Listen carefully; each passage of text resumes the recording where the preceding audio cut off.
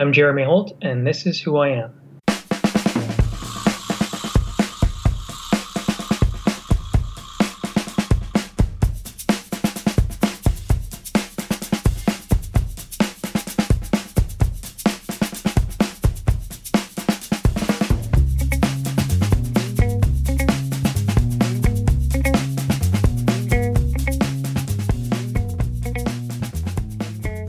Hi, Jeremy. Hey. Hey, thank you for doing the show. Yeah, thanks for having me. I actually was listening to some of your past episodes, and I like the range of guests you have. Oh, thank you. Yeah, I've been trying to get, actually, it's funny, I've been trying to get more female guests, and it seems like every time I book a female guest, then 3 male guests express interest, and suddenly it's it's still skewed. But you're not female, but you did agree to do the show, which is great, and it's nice to actually finally be talking to you. You're someone who I think I'm trying to remember what order, like the very early days of Twitter and social media like that. But I think you were around in the very, very early days that I joined, and we followed each other from way back then. I think 9 years ago. Does that sound right? Is it? Yeah, that sounds right. I was actually thinking about this a couple days ago, because, yeah, I mean, yeah, I've been doing comics for about, I'd say, almost 10 years. So, so yeah, and I was thinking we've never actually met at a convention, have we? No, I haven't been doing that many conventions, unfortunately. I've been because you're East Coast, right? Yeah. And everything I've been doing has either been West Coast. I think the furthest east I've gotten so far has been Arizona, which isn't that far east at all. I was going to go to space, and I was inquiring about New York, but work kind of got in the way of me pursuing those fully. So someday I'll get out east. But yeah, we haven't met in person yet. Okay. I guess I follow you on most of the social media platforms, so it feels like I've met you. Yeah. Did you grow up on the East Coast? No, I grew up overseas. Oh, okay. Kind of the cliff notes are, I was born in South Korea. Mm-hmm. I'm a triplet, so I have 2 identical triplet brothers. We were all adopted together at about the age of 1. Mm-hmm. Adopted by a white couple who my mom's from New York, my dad's from Pennsylvania. Mm-hmm. We grew up in New Jersey for a few years, and then my dad is an engineer, so his job kind of took us all over. So we moved to Italy for about a year and a half, which I was too young to remember. But then Singapore for 6 years, which is basically my childhood. Mm-hmm. A year and a half in England. 4 years in Norway, and then finished the last 2 years of high school in Texas. Wow, that's quite a trip. Did you were you creating as a writer as a child as you moved around, or is that something that kind of happened later on? I've thought about that because I've always been creative. I always did art. Mm-hmm. I ended up doing theater and art in high school.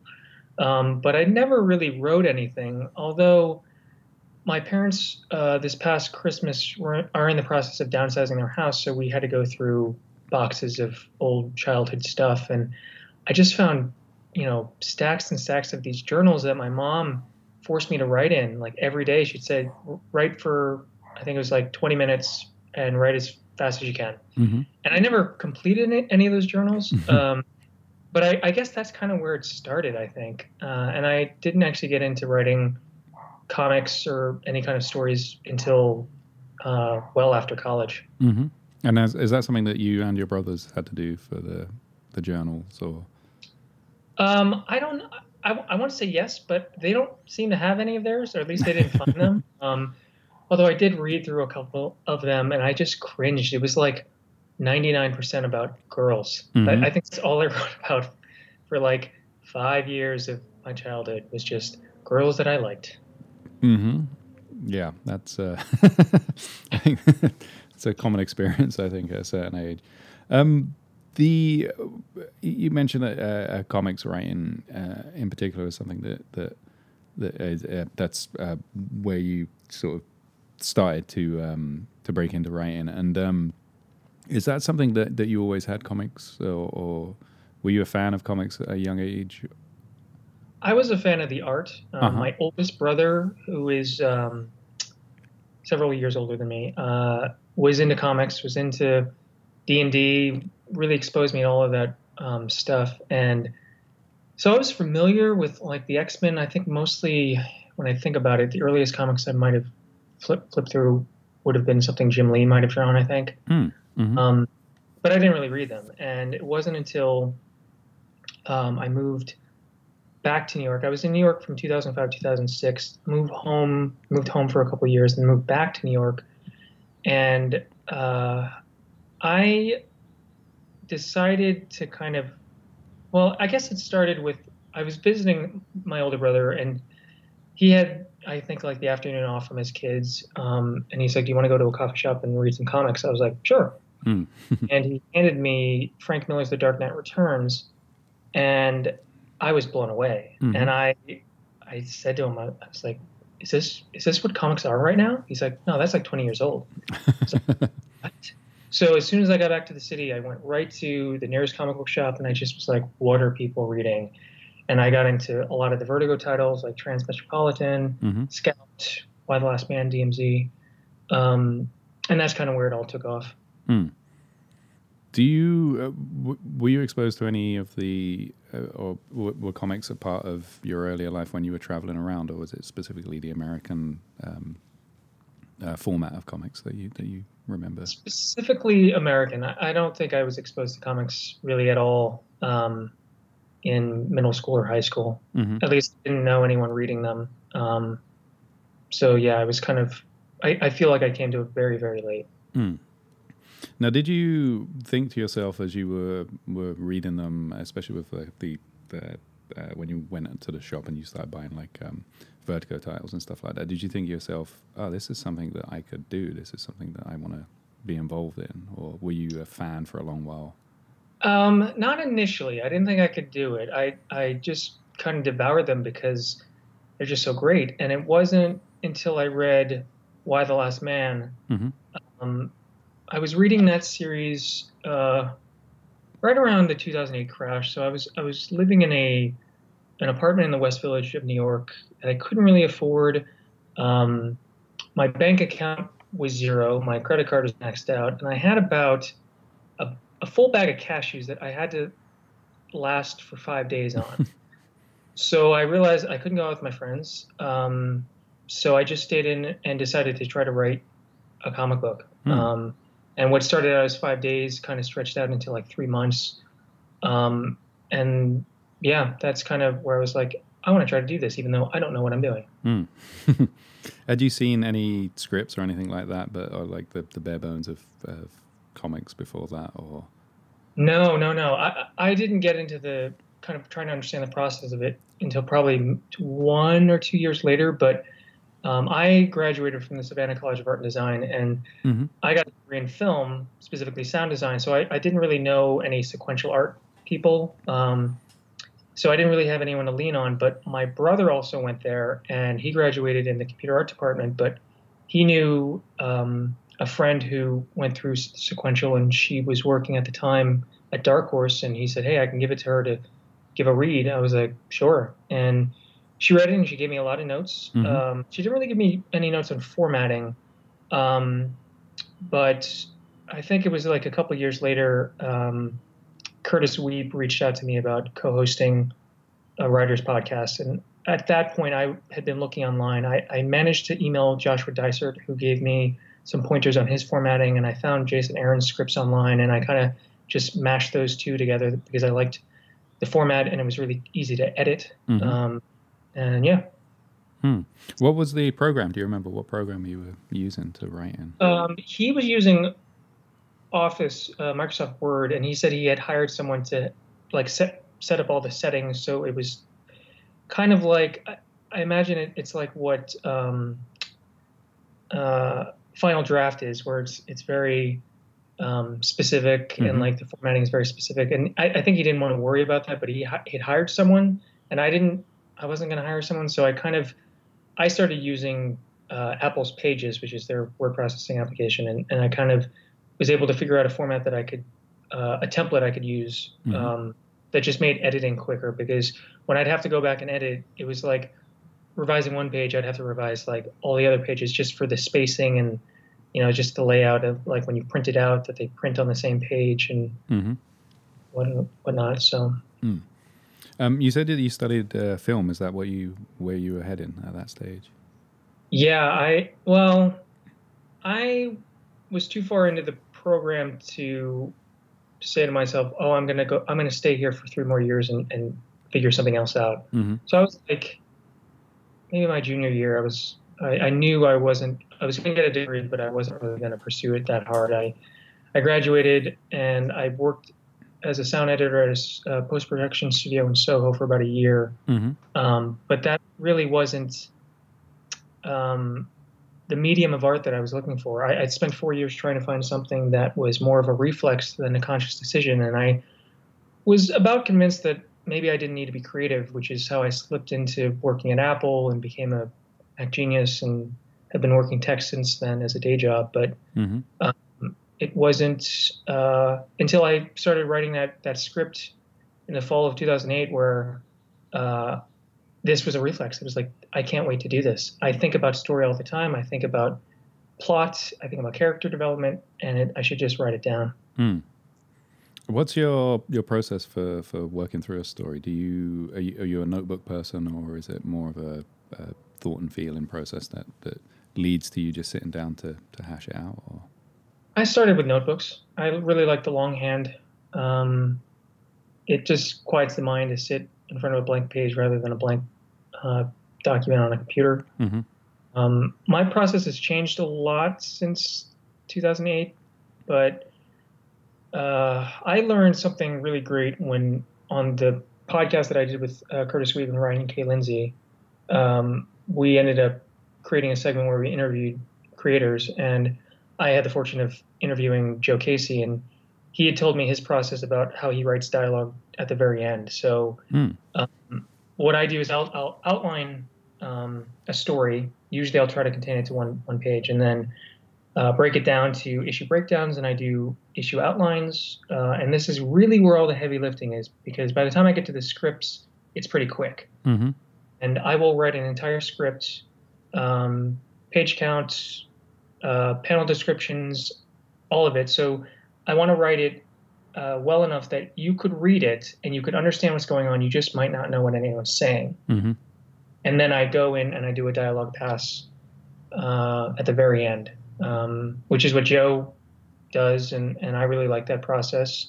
And because the thing that I get hung up on the most is dialogue, I could waste 3 days trying to figure out a conversation, Mm-hmm. and this kind of keeps it fresh. And I mean, I'll maybe make notes of dialogue as I'm scripting, but yeah. So at this point, if everything's going really really well from the outline to a rough draft, I can do in maybe 2 or 3 days for an issue. And is that also something for the dialogue side of it? Is that something that you feel comes?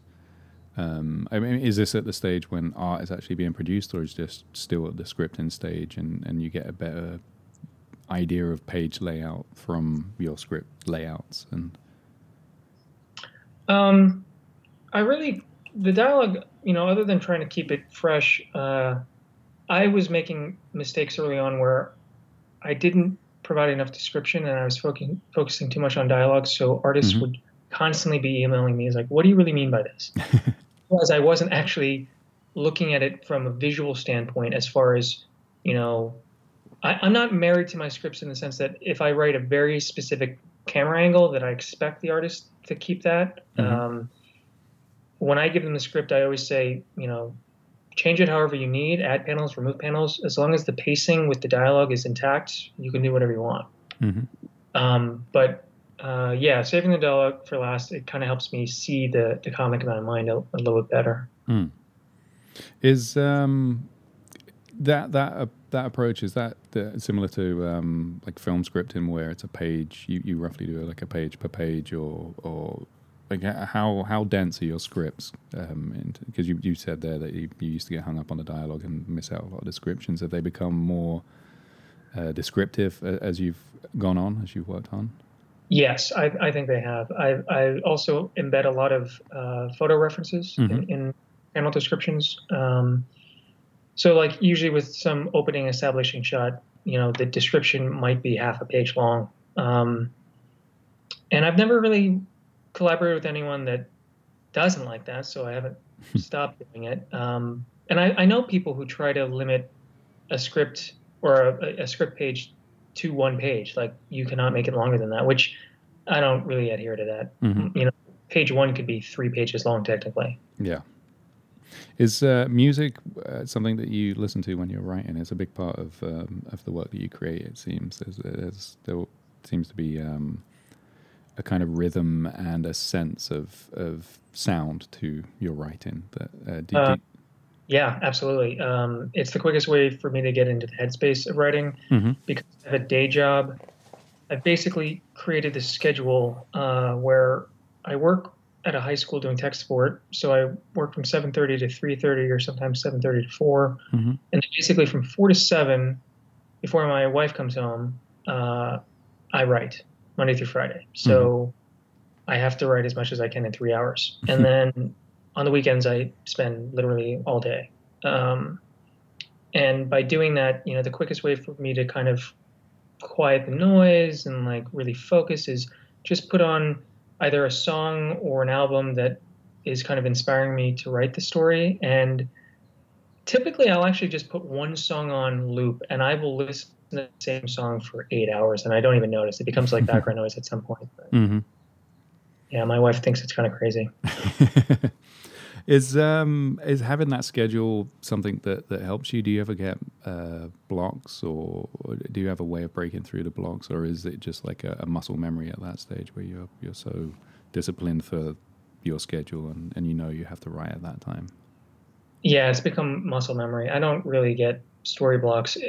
I will get story blocks in the sense that if I'm trying to develop something and I can't expand it beyond a basic concept, and I usually give myself about a month, and if I can't stretch it out into something that doesn't have legs, then I just move on. Mm-hmm.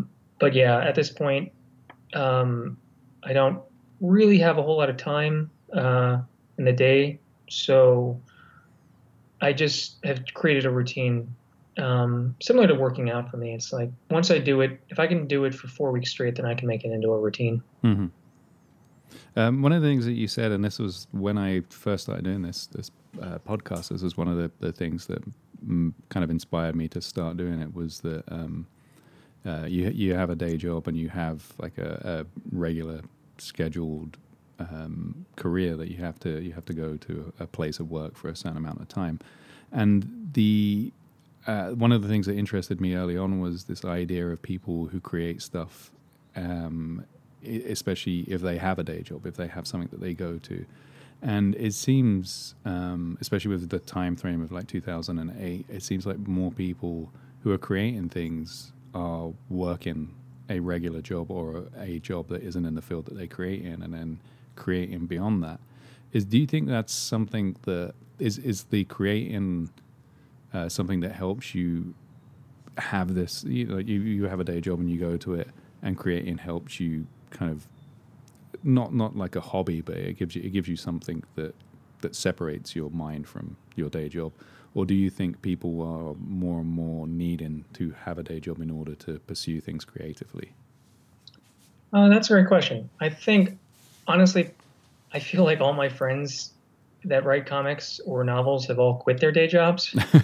Like the last 3 or 4 years, and I'm like, oh, I'm still kind of behind the velvet curtain trying to get in.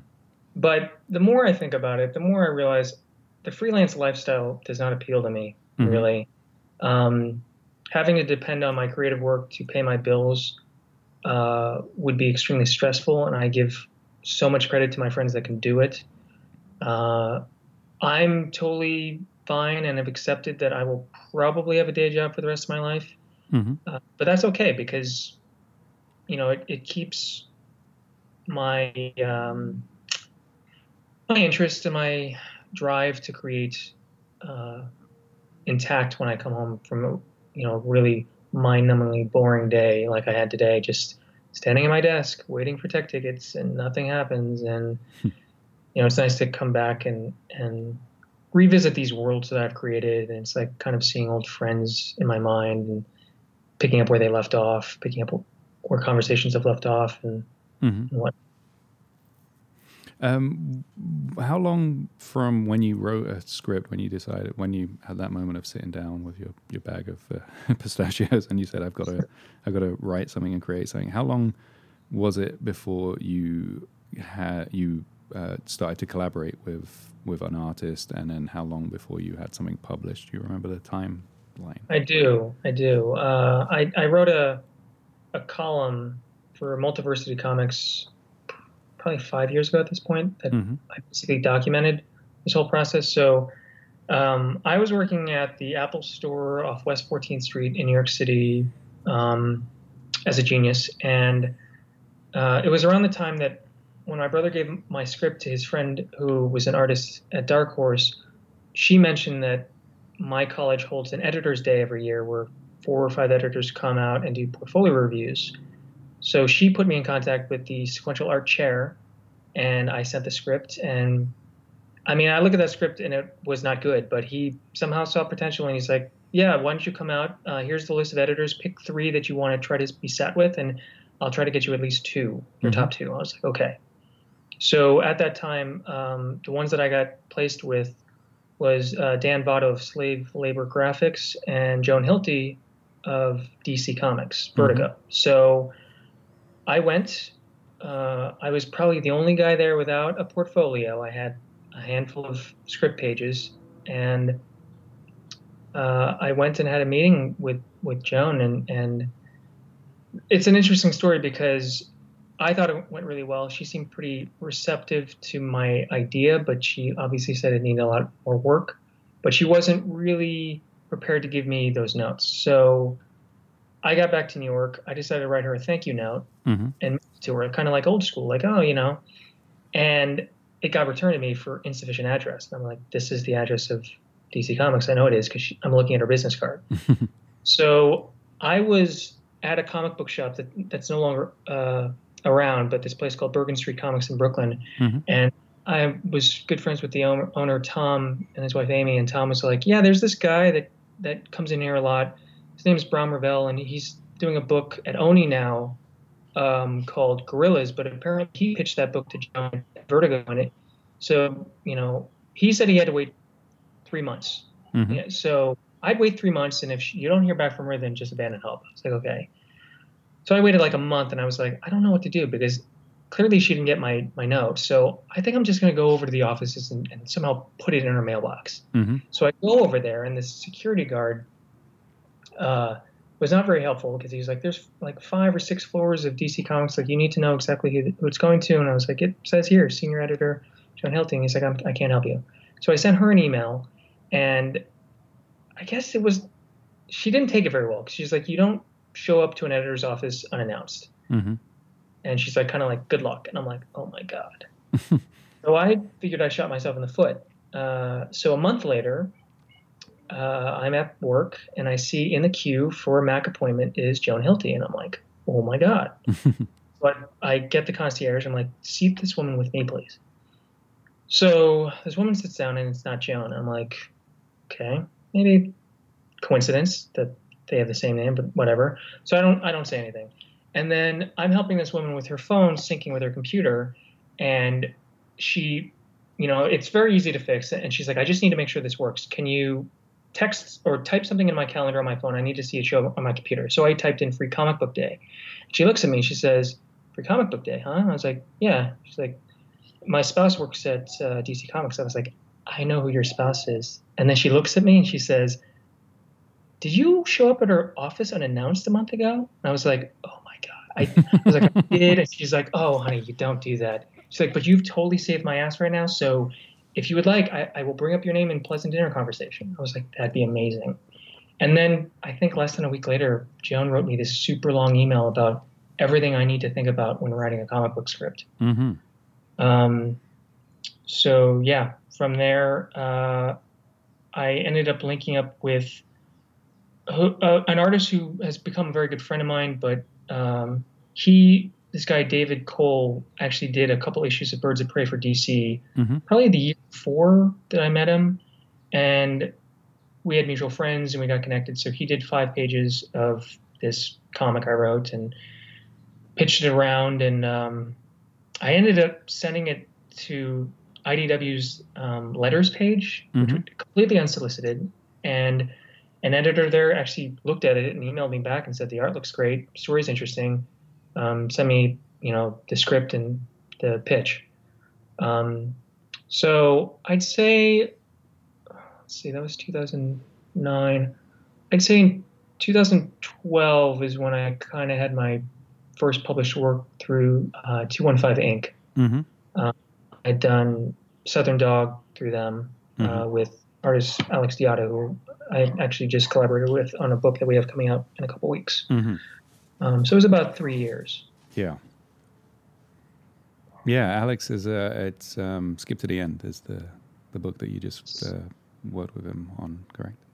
Yes. Yeah.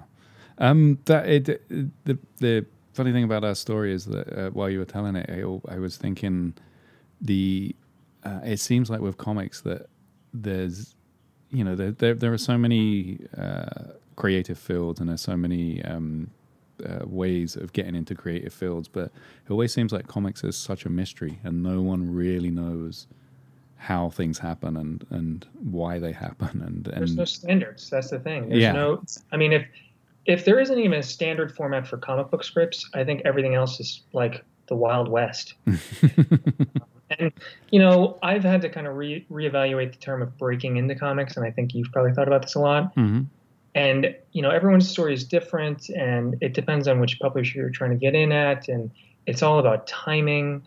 I've had so many false starts because timing just wasn't in my favor. Everything else was. Everything seemed good to go, and projects that were supposed to be announced then just weren't. And it's kind of made me reevaluate how to make comics, and I'm changing my perspective on this whole I need to be published. Like, I'm not about to go self-publish, and I'm not about to start a Kickstarter because that just seems so daunting to me.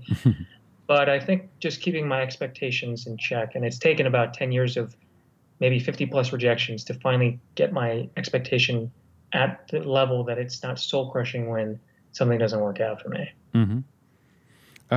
How long did you do the podcast for that you were? We did that about 1.5 years. Curtis stepped away at one point, then Ed Brisson came in, and then we just couldn't keep it up, I think, with the schedules and whatnot. You were all on completely different time zones, right? Oh, yeah. Ryan's in Australia, Ed's in Canada. Well, Ed and Curtis were at one point living in the same city. They were both in the same city, in Vancouver and then Kelowna, and then now I think I just heard Ed is moving to Halifax, so they're in completely different places now. But have you met any of these of Ryan or Ed or Curtis? Have you actually met them in person, or is your relationship with them electronic as well? I think I met Ed. Ed was the first person I met, and it was funny meeting Ed because a friend of mine who's not in comics, he's a motion graphics artist.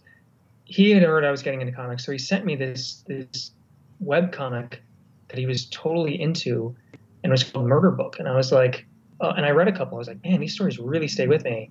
And then I met Ed at a party I think I was in Toronto, I think. No, for Fan Expo, I was there, and I was at a party, and I meet Ed, and I don't know who he is. And then I say, what do you work on? He's like, oh, I work on this, and I have this online comic called Murder Book. And I was like, it was maybe 2 years between first reading that and then meeting him, and it just clicked. I was like, you're the writer of that? And then Curtis I met initially online because I was writing reviews for an entertainment website, and I reviewed his comic in The Intrepids. Mm-hmm. And it was several years later before Ryan, Curtis, and I all met at Emerald City back in 2012, I think. And yeah, I think I've, for the most part, most of the people that I converse with on a semi-regular basis or not regular basis on social media, Hmm. I've met at some point. Yeah. I think I was at Emerald City when Ryan was there, definitely. I wonder if that was the same year. I don't know if he's been there multiple times or. I think he's been twice Okay. because it's just such a crazy trip from Australia for him. I don't Yeah. know how he had the energy with the jet lag to just do a 3-day con. I mean, Uh it's huh. amazing. Do you like doing cons? Uh, you know, I'd say a few years ago I would have been like, yes, and then maybe a year ago I was like, no. Mostly because, and I was having this conversation with Ryan actually on Twitter and Jim Zapikovich about graphic novels versus single issues. Hmm. And it feels like the trend right now is that most publishers are kind of leaning, when it comes to creator and comics, to lean towards a graphic novel format Hmm. because I think it's less risk and less overhead for them if they just print one book. Um, and for me, I've never really had complete books. I mean, Southern Dog took a couple of years for it to finally get collected as a trade. Hmm. So being at conventions and having these single issues, I hate selling these single issues because it was an inevitable question. The person passing by would say, "Where can I get the other issues?" And I'd say, "Oh, they're still in production," Yeah. and then just put the single issue down and walk away. Yeah. So this year, 2018, is going to be the first year where I should have two, three, if not four books by the end of 2018 that I can table with. Hmm. And I've never really tabled consistently, and I know friends that have, and it really makes a difference as far as fan base and overall experience. I know that can be extremely exhausting, but Hmm. I think that's the one aspect of this whole career as a comic book creator that I haven't really taken full advantage of, which I plan to do for the in the next year. So Um, we've skipped to the end. That's the collection because was it 4 issues there initially? yeah, it was initially 4 issues printed as a mini series through Heavy Metal. Uh huh. Okay. Uh, yeah, and then the trade just never came out, and I decided to shop it elsewhere, and it ended up at Inside Comics maybe a year later. Hmm. How much involvement did you have with the look of the book and the design, or is that something that you step back from? I have an amazing designer on my side, Tim Daniel. Hmm. So with Tim, I said, have fun, like do whatever you want. He would ask like, what do you think of this? And I'll give my 2 cents, but mostly it was all him. So he's designed all the logos for all of my books for the last 5 or 6 years now. Hmm. We met at Emerald City in 2011, the first time I went. At that time, he was working for Shadowline, Image Shadowline, and we just met that way. And I had shown him a pitch I was working on, and he really loved it, and he designed the logo for it, and we've just been friends ever since. And we actually co-wrote Skinned, which Hmm. came out through Insight in November, but it was originally published digitally by Monkey Brain Comics. Oh yeah. Hmm. Was it something that you wrote with Alex in mind? No, I actually didn't have an artist in mind when I wrote it.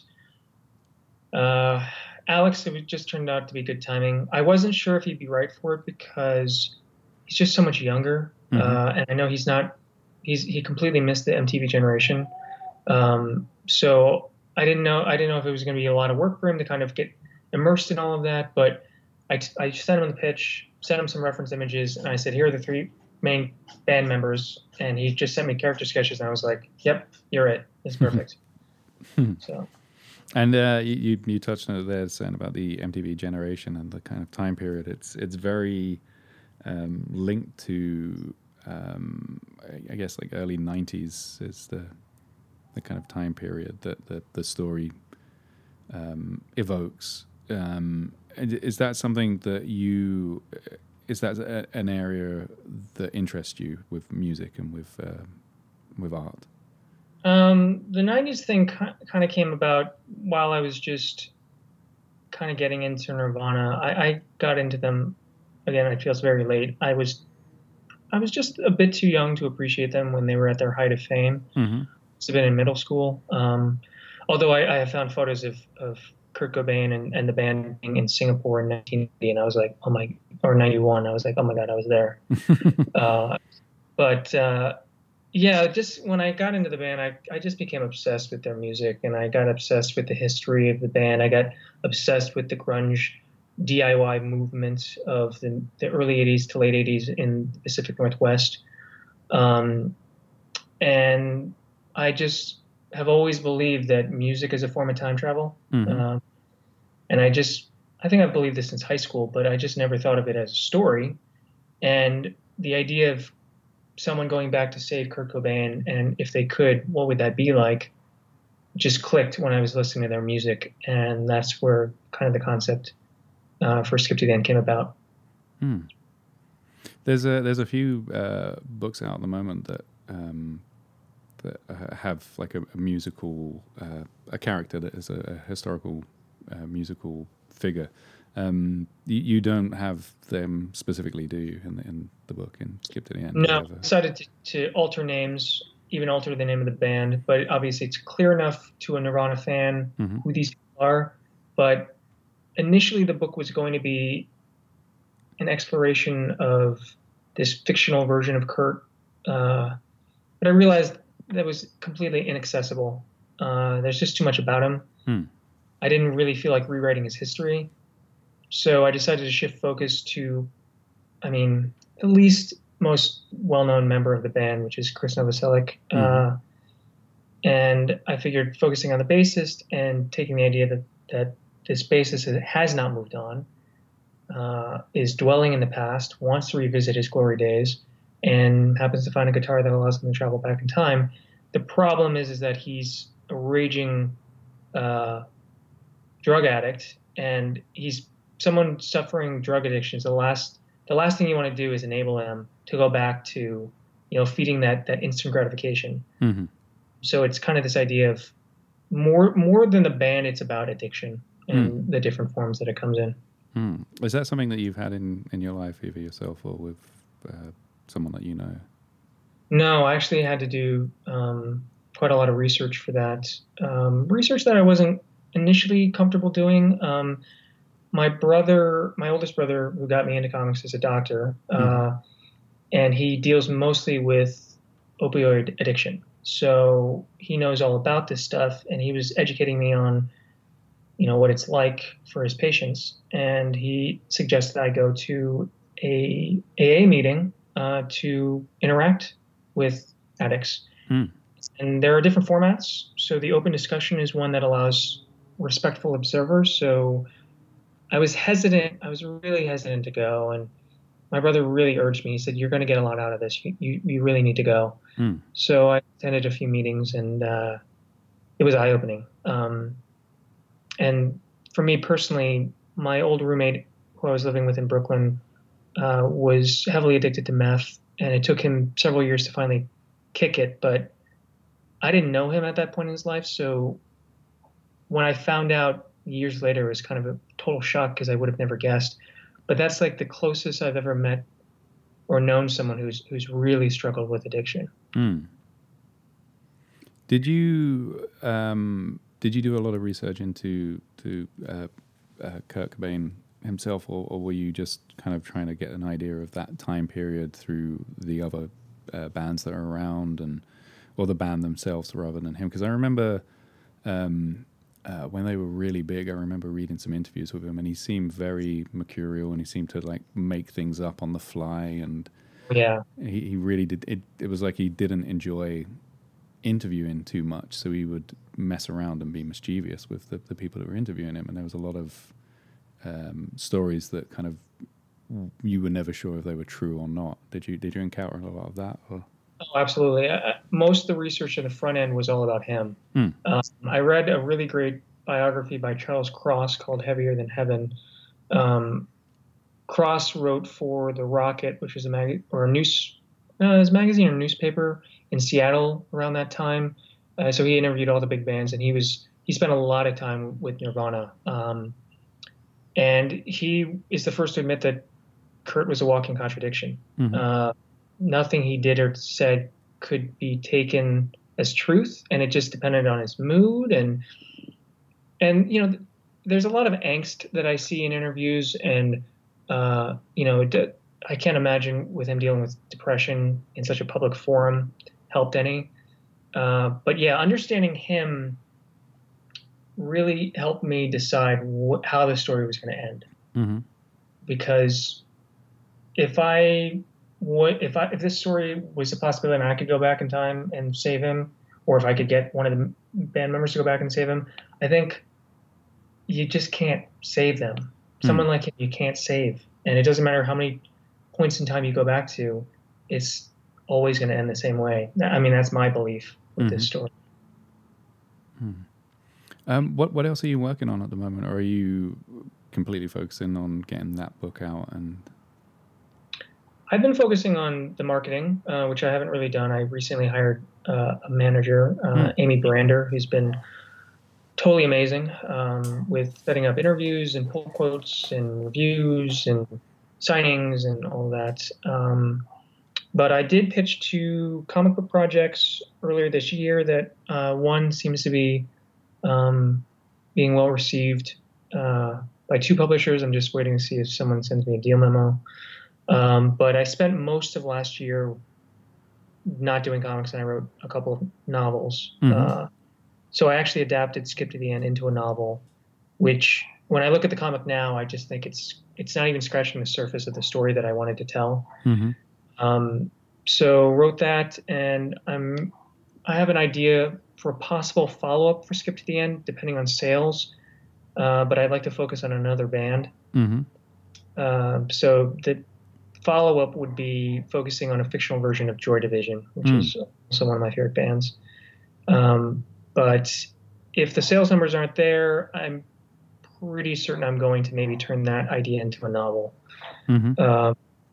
And yeah, the second novel I wrote in the fall is basically a young adult version of The Great Gatsby. So I need to do a lot of revisions on that. My agent did not like it, so I basically had to throw out a 300-page book, but it's going to be better now. So yeah. Do you change your approach with when you're writing prose for novels? Is there still that notebook and then setting aside a certain amount of time and sitting down and doing it with music playing, or is there a different way of approaching that? Very different. I basically have to write in silence. With comics, it's easier to. I mean, everything feels very truncated in comparison to writing a novel. So with novels, I similarly do an outline, which is a lot of the heavy lifting, but as I'm actually writing the prose, to me, the prose I like kind of have almost a lyrical bounce to them. Like it's kind of like, it feels like a song almost, the way a paragraph ends or a sentence ends. And for me to try to capture that, I just have to hear the words. And sometimes I'll write a paragraph and then I read it out loud to myself. It's a much slower process. I mean, I don't know how I wrote a book in 5. I mean, I do because the book's not any good. So, but with comics, it's a lot quicker. It feels like a sprint, and a novel is more like a marathon. Where can people find you? Where would you like to direct them? Twitter. I've recently been more active on, so it's just at Jeremy_Holt. Instagram, Clump of Trees. I'm pretty active on there. And if you just checked out the publisher's website, InsideComics.com, or even SimonSchuster.com, and just look me up. Since Inside has a distribution deal with Simon Schuster, all my books are on their website, which is kind of thrilling for me. Excellent. Well, thank you, Jeremy. I'll put some links in the show notes, and thank you for taking the time to talk with me. Yeah, this was an absolute pleasure. Thanks for having me. Thank you. That's it for the show. We'll be back in 2 weeks. You can find us online at whoiampodcast.com and contact us by email at whoiam@gmail.com or by phone at 818-308-4066. If you'd like to be a guest on the show, there is a submissions form on the site. We're also on iTunes, where you can leave a rating if you feel inclined. Thank you for listening. I'm your host, Jamie Gamble, and this was This Is Who I Am.